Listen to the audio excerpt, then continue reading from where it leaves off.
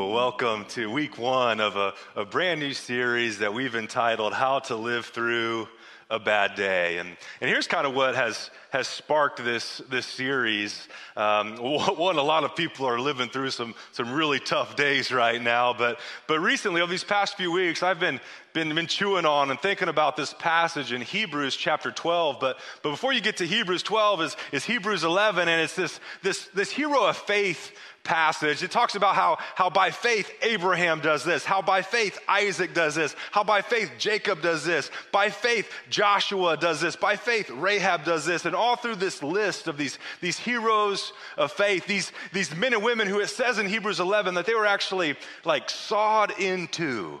Like they lived through some very, very bad days. And then we get to Hebrews 12, 1 through 3, and it says this in the Message paraphrase. It says, do you see what this means? These pioneers who blazed the way, all these veterans, they're cheering us on.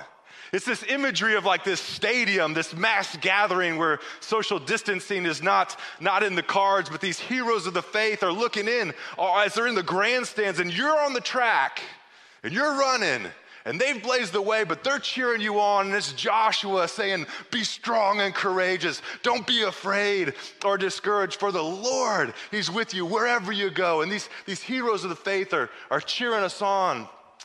And here's what it says. It says they've blazed the way. They're cheering us on. It says it means that we'd better get with it. Strip down. Start running. Never quit. No extra spiritual fat or parasitic sins. I mean, like how do we do this? How do we start running again? Here it is. This is the key phrase.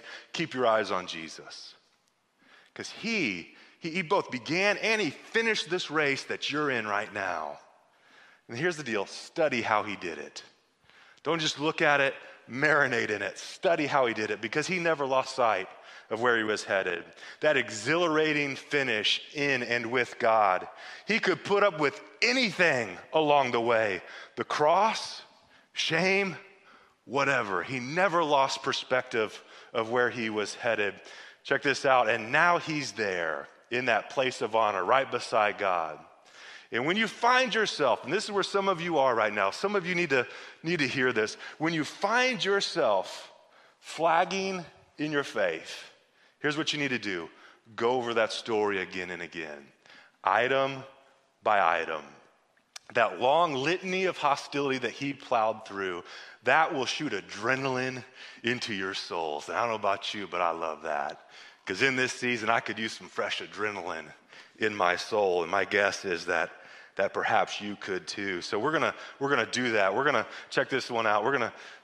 This next slide here, keep our eyes on Jesus. We're gonna study how He did it. And for the next 7 weeks, we're gonna go over that story again and again, item by item. We're gonna look at Jesus. How did He survive His worst day so we can bring our best to difficult and challenging seasons? We're going to look at 7 statements that Jesus makes from the cross and pull out principles that will help us survive our worst day. There are several scholars, several people who have done theological works on these 7 statements from the cross. Here's a couple of them. Russell Bradley, he wrote Gold from Golgotha. This is an old piece of literature. It's hard to find actually in print these days, but it's a good work. And then Jack Hafer, I don't know if this is still in print or not, but it's available on Kindle for like $3. So, but this is where we got our title, How to Live Through a Bad Day. And you can check out those resources. But here's the first statement that we see Jesus making from the cross that's going to help us live through a bad day. Here it is in Luke 23:34. Jesus said, Father, forgive them. Forgive them, for they don't know what they're doing. The first thing He says is to forgive them. And here's why I think this is so relevant in this season, because bad days are tough enough without carrying resentment from yesterday into today. And if you don't want to, we got to put to rest yesterday, or else it compounds the problems that we face today. And when it comes to forgiveness, here's what we're going to talk about today. I'm going to give you the what is that? How do we do it? And then finally, I'm going to close with here's why. Here's why we forgive. And you're going to hear a powerful testimony today from a guy by the name of Scott Pernice on how forgiveness not only turned one of his worst days into a better day, but through forgiveness, it turned his worst day into a brand new day and a brand new life for him and his family. So make sure you hang on to check that out. But here's the what. Here's what Jesus modeled. If we're going to live through our bad day, here's the first thing we need to do. If you're taking notes, this is where the notes begin. Here's the first thing we need to do. We need to forgive everyone who offends you. Forgive everyone who offends you. And if anyone had the right to be offended, had the right to be bitter, to be jaded, to be frustrated, be unforgiving, it was certainly Jesus. Let's just look at the 12 hours. This is a 12-hour window of his life, and look at some of the things that Jesus endured, some of the challenges that he faced before going to the cross. We could unpack a whole lot of things, but I just want to give you 5 things that Jesus endured. The first thing that he endured was betrayal. Betrayal. One of his closest friends, one of these dudes that he had been doing life with for the past 3 years. He's gone camping with this guy. They've gone fishing together. They've done ministry together. They saw miracles together. This guy was one of his closest companions. And as he's in this garden called Gethsemane, he would have been able to see these torches, this trail of torches coming towards him with a mob of soldiers coming to arrest him. And lo and behold, it was one of his best friends leading the pack. Talk about betrayal. And I know some of you have experienced betrayal as well. And on his worst day, this 12-hour period, Jesus experienced that too. The next one we see is false accusations. They falsely accused him of many things. He endures a trial that was a mockery of justice. It was illegal for them to hold trial at night, but they do it anyway. And they literally paid people to bring false accusations against him. And I don't know about you, but one of the things I hate the most is when people make false accusations about me. You know, I mean, hey, if I blow it and I earn it, I mean, I deserve the accusation. But when people make up stories, Tim did this, Tim said this, nothing makes my blood boil quicker than that, man. It's hard for me to forgive in those moments. Here's the next one, rejection. Jesus experienced a whole lot of rejection. And the week before, everyone was celebrating him as he rides into Jerusalem. And what's known as Palm Sunday, they're shouting, Hosanna, like this is Jesus, this is our deliverer, like, we love you, you're the man. And then now they shout, crucify. Let's kill him. We don't want him around anymore. Beyond all that, his closest friends, his best friends, just that 12-hour window, they said, you know what? Jesus, we're with you for better or for worse. If you die, like, we're willing to die with you. We're with you. And they eventually would say, I don't even know who he is in that same time frame. Next one, Jesus endures abuse. Abuse like none other. Mental, emotional, physical abuse. Here's what the author in Isaiah 52:14 says about his abuse that he endured. He says, just as there were many who were appalled at him. I mean, they looked at him and he was appalling to look at because he was so beaten. His appearance was disfigured beyond that of any human being. His form was marred beyond human likeness. I mean, they abused him to such a degree that he was appalling. He was disfigured. His appearance was marred beyond that of human likeness. I mean, you talk about abuse, he endured it. And the fifth and final, humiliation. They mocked him. They spit on him. They're like, oh, you're the king. A king should have a robe. They put a purple robe on him. And they mock worship. They're like, oh, you're a king. You need a crown. They wove a crown of thorns and they crushed it onto his head. And they mock worship. And it says when they were finally tired of mocking him, they led him away to be crucified. And crucified victims, they weren't way high in the sky. They're about a foot off the ground, almost at eye level. And I'm thankful that Hollywood doesn't include this, but historians and scholars let us know that crucified victims, most of the time, were crucified naked. You talk about some humiliation. He went through all of that. And a logical question is why? This God who created the universe took on the form of a man only to be treated by other humans in this way. And such a betrayal, false accusations, rejection, abuse, humiliation, and why? Hebrews 2:17 through 18 give us some insight. It's obvious, of course, that he didn't go to all this trouble for angels. Here's who he did it. Here's why he did it. It was people like us. It was for you that he did this. Children of Abraham. That's why he had to enter into every detail of human life. Then, when he came to God as high priest to get rid of sin, that's part of the reason why, to get rid of your sin. He paid the penalty for your sin as he dropped sweats of blood, as he was paraded through the street. He endures your humiliation. He endures your shame as he hangs there on the cross. He pays the penalty for your sin. But that's not all. He would have already experienced it all himself. He experienced everything that you've experienced.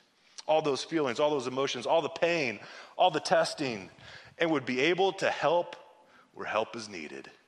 I don't know about you, but that's some pretty good news for us today. Whatever you're going through, wherever your greatest point of need is, not only is Jesus able to help you, but he's able to empathize with you because he's experienced it himself. Now, here's what I know to be true as well. Whenever it comes to this topic of forgiveness, you're never going to feel like it. I never feel like forgiving anyone. I've never sat down for a counseling appointment with someone who was betrayed or who was abused and said, you know what, hey, you know what I think I need to do? I need to forgive them. That's just not a natural feeling that we get. We have to lead ourselves there. We have to think a little bit differently about this. We have to let our thinking, let our logic lead us to actions, and perhaps our feelings will follow. 1 Peter 4:1, here's my hope for today. Since Christ suffered while he was in the body, here's my hope for you. Strengthen yourself with the same way of thinking Christ had. My hope for you is that we begin to think about the abuse, to think about the situations through the lens of Christ as Jesus in his worst moment says, Father, forgive them. Stephen Covey, he said this, you sow a thought, you reap an action. That's my hope, that we'll think a little bit differently, that it might lead us to act a little bit differently. You sow a thought, you reap an action. You sow an action, reap a habit. Sow a habit, you reap a character. Sow a character, you reap a destiny. So we got to think a little bit differently. And here's a couple thoughts whenever it comes to this topic of forgiveness that my hope is that it'll reframe our thinking about forgiveness. And the first is this. Forgiveness is not minimizing the seriousness of the offense. Listen, we don't need to minimize it. What they did was wrong. What happened was wrong. It hurt, and I know it hurt. You don't need to minimize that. But forgiveness is not minimizing the offense. Forgiveness is not reconciliation. That's not forgiveness. Forgiveness and reconciliation are two very different things. My hope is that it can lead to this. My hope is that there can be reconciliation in that situation, in that relationship, but here's the reality. Reconciliation is a two-player game. It's a two-way street. And here's my hope for you is that you wouldn't put clauses on forgiveness, because if we put clauses on forgiveness, like unless they acknowledge how wrong they treated me, unless they come to me and really humble themselves and say, man, what I said, I'm sorry. What I did, I regret. Unless they do that, then I can't forgive them, because the moment you put clauses on forgiveness, you give them the keys to your freedom. You'll be held captive by something they did.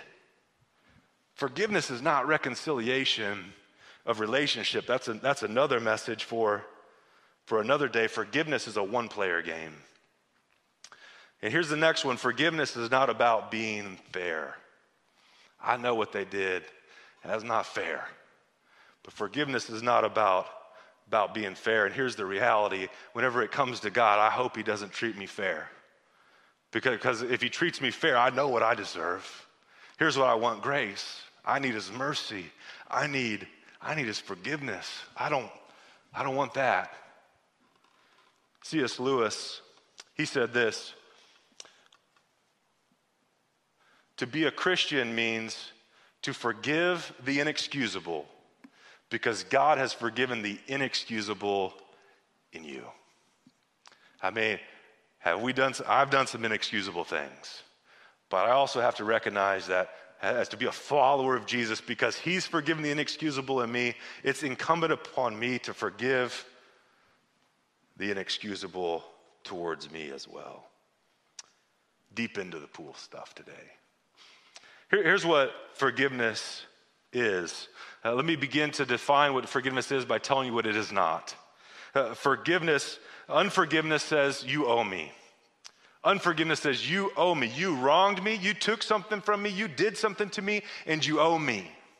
And that's our natural tendency. That's where our feelings will lead us. We're going to repay them multiple times over. You owe me. But forgiveness says this. Here's what forgiveness is. Forgiveness simply says you don't owe me anymore. You wronged me. I'm not minimizing that. It wasn't fair. It's not reconciliation. But I'm just telling you, you don't owe me anymore. Colossians 3:13. This is one of my favorite passages, a really challenging passage as well when it comes to this topic of forgiveness. Here's what it says. It says, bear with each other. That could be translated, to be long-suffering with people. The New Living Translation puts it, make allowances for other people's faults. Like if we do this thing well, if we're in community, if we are the church that does life with each other, here's what we need. We need to bear with each other. We need to make room for each other's faults because it's going to happen. You're going to make mistakes. I'm going to make mistakes. We need to bear with each other. And check this out. Forgive. What are we going to forgive? Whatever grievances you may have against someone else, forgive as the Lord forgave you. As he has forgiven the inexcusable in you, we're called to forgive the inexcusable in others. This word grievance is an interesting word. This word could literally be translated complaints. So it could read, and forgive whatever complaints you may have against someone. If you did a thought inventory or a word inventory this week, how many complaints have you made against another individual or situations in life? Wherever you find yourself making those complaints, the Bible said forgive whatever complaints you might have. It highlights there's a wound there. You need to be mindful of it. Could be translated blame. Forgive whenever you're tempted to blame someone, there's an opportunity to forgive. Sociologists say that blame is simply our way of trying to discharge pain or discomfort. And so whenever I hear myself blaming other people, when I hear myself blaming certain seasons of life, I just realize that's something inside of me that's trying to discharge pain, trying to discharge discomfort that's happening on the inside of me. And it's an opportunity for me to go to God and say, God, what is it in my life that I need to give back to you? Who or what do I need to surrender to you afresh, release back to you today? Paul reminds us that we forgive whatever grievances you may have against one another. And how do we do it? We forgive. To the degree that you've been forgiven, forgive other people. I think that's why Jesus reminds us to forgive people every day. In the Lord's Prayer, he says this. He says, Father, as we forgive, as you've forgiven our sins, would you forgive me? As I've blown it, I've sinned. That simply means I've missed the mark. God, I haven't lived up to your standards. Would you forgive me? And God, there's some other people who haven't lived up to my standards as well. And God, I want to forgive them. We've missed the mark, but other people have missed the mark towards us as well. And the Bible just says, man, the key is forgiveness. The first thing that Jesus says from the cross is forgive them. So that's the what. Here's the how. How do we do this? How do we actually live this biblical principle? How do we live a life of forgiveness after all they've done, after everything they've said? Like, how do we even tiptoe into this water? Like, how do we forgive? I'm glad you asked. So here's one thing. I'm going to give you one principle that I hope you apply. One principle, one takeaway this week, and that is simply this. We're gonna look how Jesus did it, and we're gonna pray for them. This week, I did this week preparing for this, and I just went through a little bit of inventory in my heart, in my mind, Who's people that have offended me? Who are groups of people that have offended me? And here's what I came up with 7. Some individuals, couple groups of people, and here's what I've started to do. Pray for them. And I'm just telling you, in a short period of time, it started to lead to some freedom. Not because it's a clever saying, but it's a Jesus principle. He modeled it and he taught it. Check this out in Matthew 5:43 through 44. It says, "You have heard it was said, love your neighbors and hate your enemies." That's pretty easy to do, right? I love people who love me and I hate people who hate me. But Jesus said this, "But I tell you, love your enemy. Pray for those who persecute you." Think about that, persecute you, like they're intentionally setting out to harm you. Those people are the ones you need to pray for. Those people who have unconsciously, unknowingly offended you, you need to pray for them as well. And if you're like me, you're like, okay, I'll pray for them. I'll pray Psalm 3:7 for them. Here, check out this psalm. "Arise, Lord, rescue me. My God, smack my enemies in the face. Shatter the teeth of the wicked." That's what I'm going to pray for. I'm going to pray for the flies of 1,000 camels to attack their armpits. I mean, this is the month of April, right? I pray they get audited this month. That's what I want to pray for. But Jesus modeled something very different. And one of my friends, Scott Perkins, he discovered this principle of praying for his enemies in one of his darkest days, and it led to a brand new day. Check out this video. Hey, Central Christian Church, I miss you guys. It's been way too long. I can speak on behalf of my wife as well that we miss you.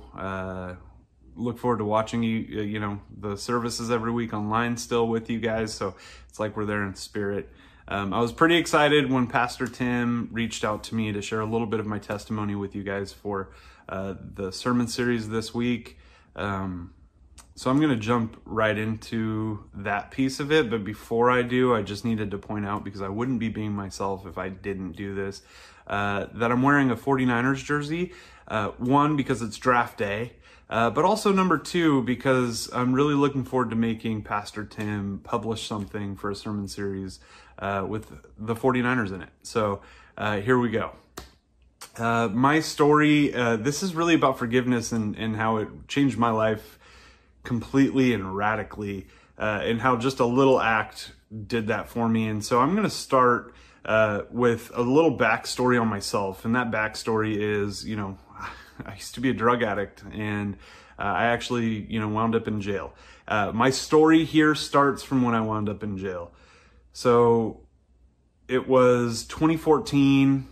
I had been really hooked on, basically anything I could get my hands on. And I had been dating a girl at the time. And right before I went to jail, I had caught her cheating on me. And I remember just feeling this overwhelming sense of hurt, anger, I can't believe that you would do this to me type of thing.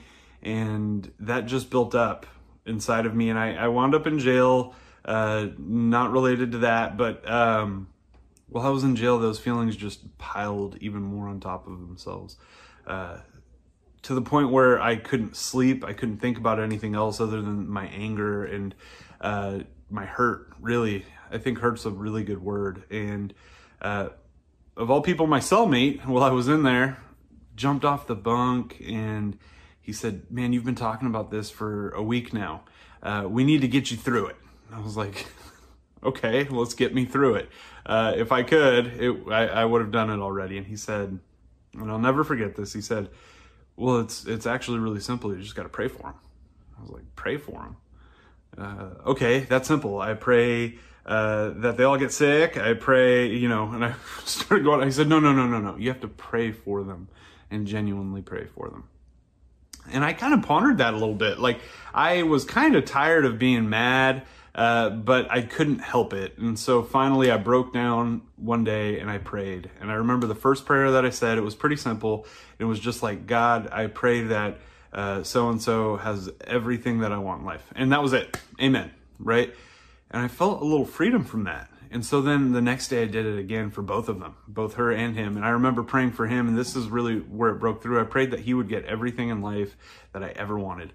I prayed, and I went into detail, like I pray that he gets a house out in the country. I pray that he gets the job that he really wants to land. I pray that he has success. I pray that, and I just went off on it, and I could tell that I was being genuine. And it was like right then and there, all of those feelings turned from hurt and anger into just healing for me, and that it was really only hurting me. And so then I took that principle and I decided, you know what, I'm going to apply that to the rest of my life. And I started going through, and just anybody that I felt like I hadn't forgiven in my life, I started praying for them to get everything I wanted out of life. And as I did that, these layers of pain just continued to fall off, to the point where it was life-changing. Before this time, I had gone through 6 or 7 rehab facility programs, and no knock on them, but this was the most healing that I felt like I had done in my entire life, and that was 2014. I still practice this today. I practice it all the time, and God has been just so faithful in healing me, because it's not that these people that have hurt me are broken. I'm broken too. And so praying for them heals me, and it's restorative. And I can tell you right now that that is what changed my life completely, without a doubt. Praying for other people in a selfless manner that I normally wouldn't have prayed for was transformational. So that's it. That's what I got for you guys. I wanted to share that with you real quick, and encourage you with it as well if it's encouraging. So thank you. We miss you. We love you. Thanks. Well, man, what a powerful story, and one of the healthiest things that you can do for your mental health, your emotional health, certainly your spiritual health, is to do what Scott did. In the darkest day, he began to pray for people who have offended him. And I know you're not going to feel like it. I certainly didn't either. But you won't know the power of this principle until you apply it. Here's the reality. You know this to be true. Unfortunately, I know this to be true. Listening to another sermon never changed anybody's life, but applying what Jesus taught, doing what Jesus did, has changed lives throughout the centuries. And you got to apply this principle, and you'll find freedom in the midst of life's most challenging season. So anywhere there's a grievance, anywhere you find yourself voicing complaint, anywhere you're tempted to push blame, anywhere there's a serious offense, pray for them. And as you do, you'll begin to sense those arrows being removed from your back that are causing you to bleed out over everyone else in your present. And the reality is that even in the midst of this shelter in place, we can tend to take out a lot of our frustrations on those that are closest to us, but it's not them that did it. It was something way back here. And we just haven't wrestled that grievance, forgiven that grievance. So what do? The first thing Jesus modeled to live through a very bad day, we must forgive everyone who offends you. And how do we do that? Make a list of those who have offended you, and here's what I invite you to do. Even if you wouldn't consider yourself a person of faith, I dare you to try this. Talk to God about and pray for them. We wish the best things in life for them. All the things that you want for your life, pray they get it. And here's the why. Here's the big idea for today, and the last fill in the blank.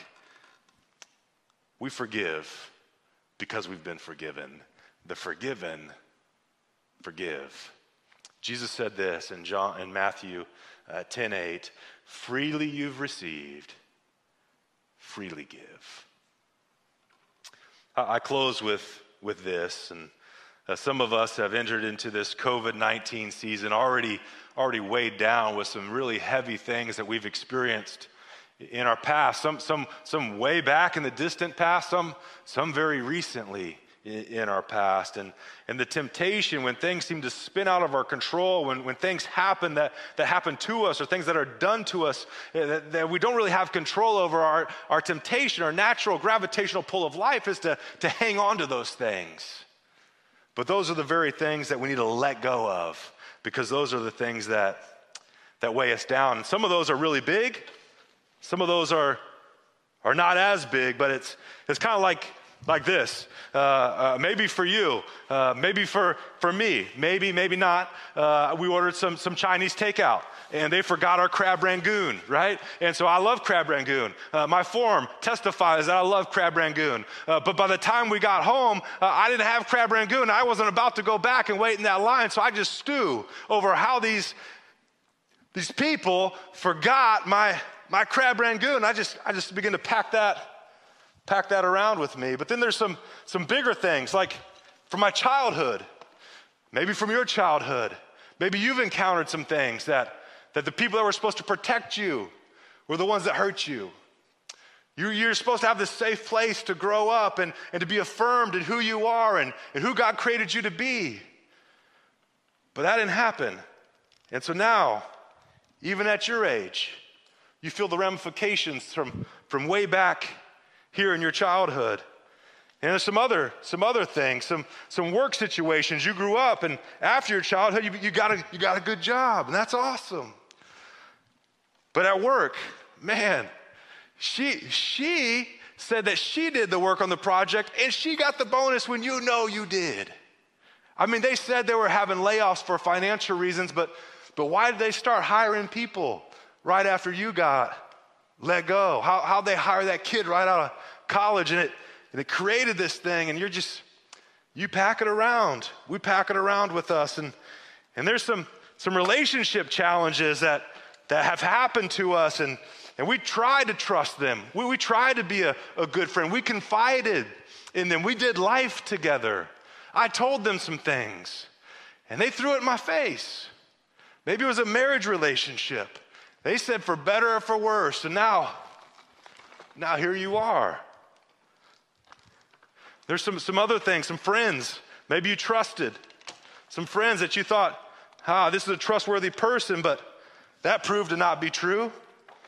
There's some things that have taken place that just keep piling on, and we just go through life like this with all these cuts, all these wounds from our past, and we complain and we blame, but we never get any resolution, and so we just keep going, and we bring yesterday's baggage into the present reality today, and we just keep going, and perhaps the biggest person, perhaps the person that you need to forgive the most, and perhaps the biggest, most heavy suitcase, and it's not easy to live life like this. It's not easy to talk like this, but maybe the biggest person, the person you need to forgive the most is you. We've all done some things we regret. And while you know the Bible says that if we confess our sins, God is faithful and just to forgive us, you can't forgive yourself. So you keep carrying this luggage. You just keep carrying this baggage till you punish yourself enough, until you've grieved enough, until you've felt the weight enough. And I'm just saying, this isn't the life that God created you to live. And that's why Jesus, on his worst day, he modeled how you can thrive and have your best day. And the key to that is to forgive. You got to figure out how to hand these off, how to let some of these things go. You're not meant to carry them any longer.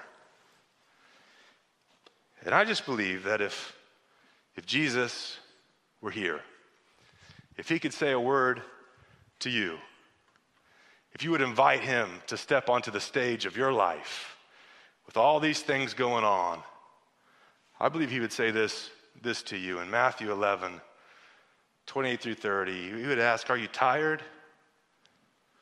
Worn out? Maybe burnt out on religion? All the do's and don'ts, it's a heavy bag, it's a heavy load to carry. His invitation would be, come to me. Get away with me and you'll recover your life. Jesus says, I'll show you how to take a real rest. Walk with me, work with me, watch how I do it. How did he do it? Father, forgive them. They don't know what they're doing. Learn the unforced rhythms of grace. Jesus says, I won't lay anything heavy or ill-fitting on you. Keep company with me and you'll learn to live freely and lightly. We're not minimizing what they've done. Not saying they deserve it. I'm not suggesting that they even know that they need to be forgiven. But freedom, unforced rhythms of grace is available. But we got to stop lugging the bags around with us into every other relationship, into every other job situation, into every other season of life. You weren't intended to carry those bags with you any longer. I would make this argument that perhaps you're watching this and we're talking about forgiveness. I think it will be very challenging, if not impossible, for you to experience freedom from your past and let go of yesterday and embrace a clean slate today until you yourself have experienced forgiveness. It'll be impossible to forgive someone because it's not easy to let go of some of these things unless you yourself have experienced God's forgiveness. And so if that's you today and you want to experience God's forgiveness perhaps for the very first time, if you're on the live chat at live.centralsj.org, you can simply click on that button and we'll have some pastors available in the chat to talk to you about how to begin a real relationship with Jesus and experience his forgiveness. All these things that you've done, you can have them wiped clean. Or maybe you're watching this at a later date and you can simply email us at info@centralsj.org. That's info@centralsj.org. But if you want to begin that relationship with God, it'd be our honor to help you experience his forgiveness so you can begin to live his way through your worst day. And ultimately, church, if we're going to live through our worst day, we got to model what Jesus did. And he said, Father, forgive them. They don't know what they're doing. Pray for those who've hurt you. Be the best version of yourself. Extend forgiveness just as God has forgiven you. Let's pray. Well, God, I thank you for this challenging truth. It's counterintuitive to the way that I naturally think, to the way that we naturally think as people. But Jesus, you modeled it. After all they did to you, your first words from the cross were forgive them. So God, I pray that you'd help me and everyone that's listening to this to find the freedom that you offer by living the way that you lived. Would you empower us by your Spirit to do that today, I pray. In Jesus' name, amen.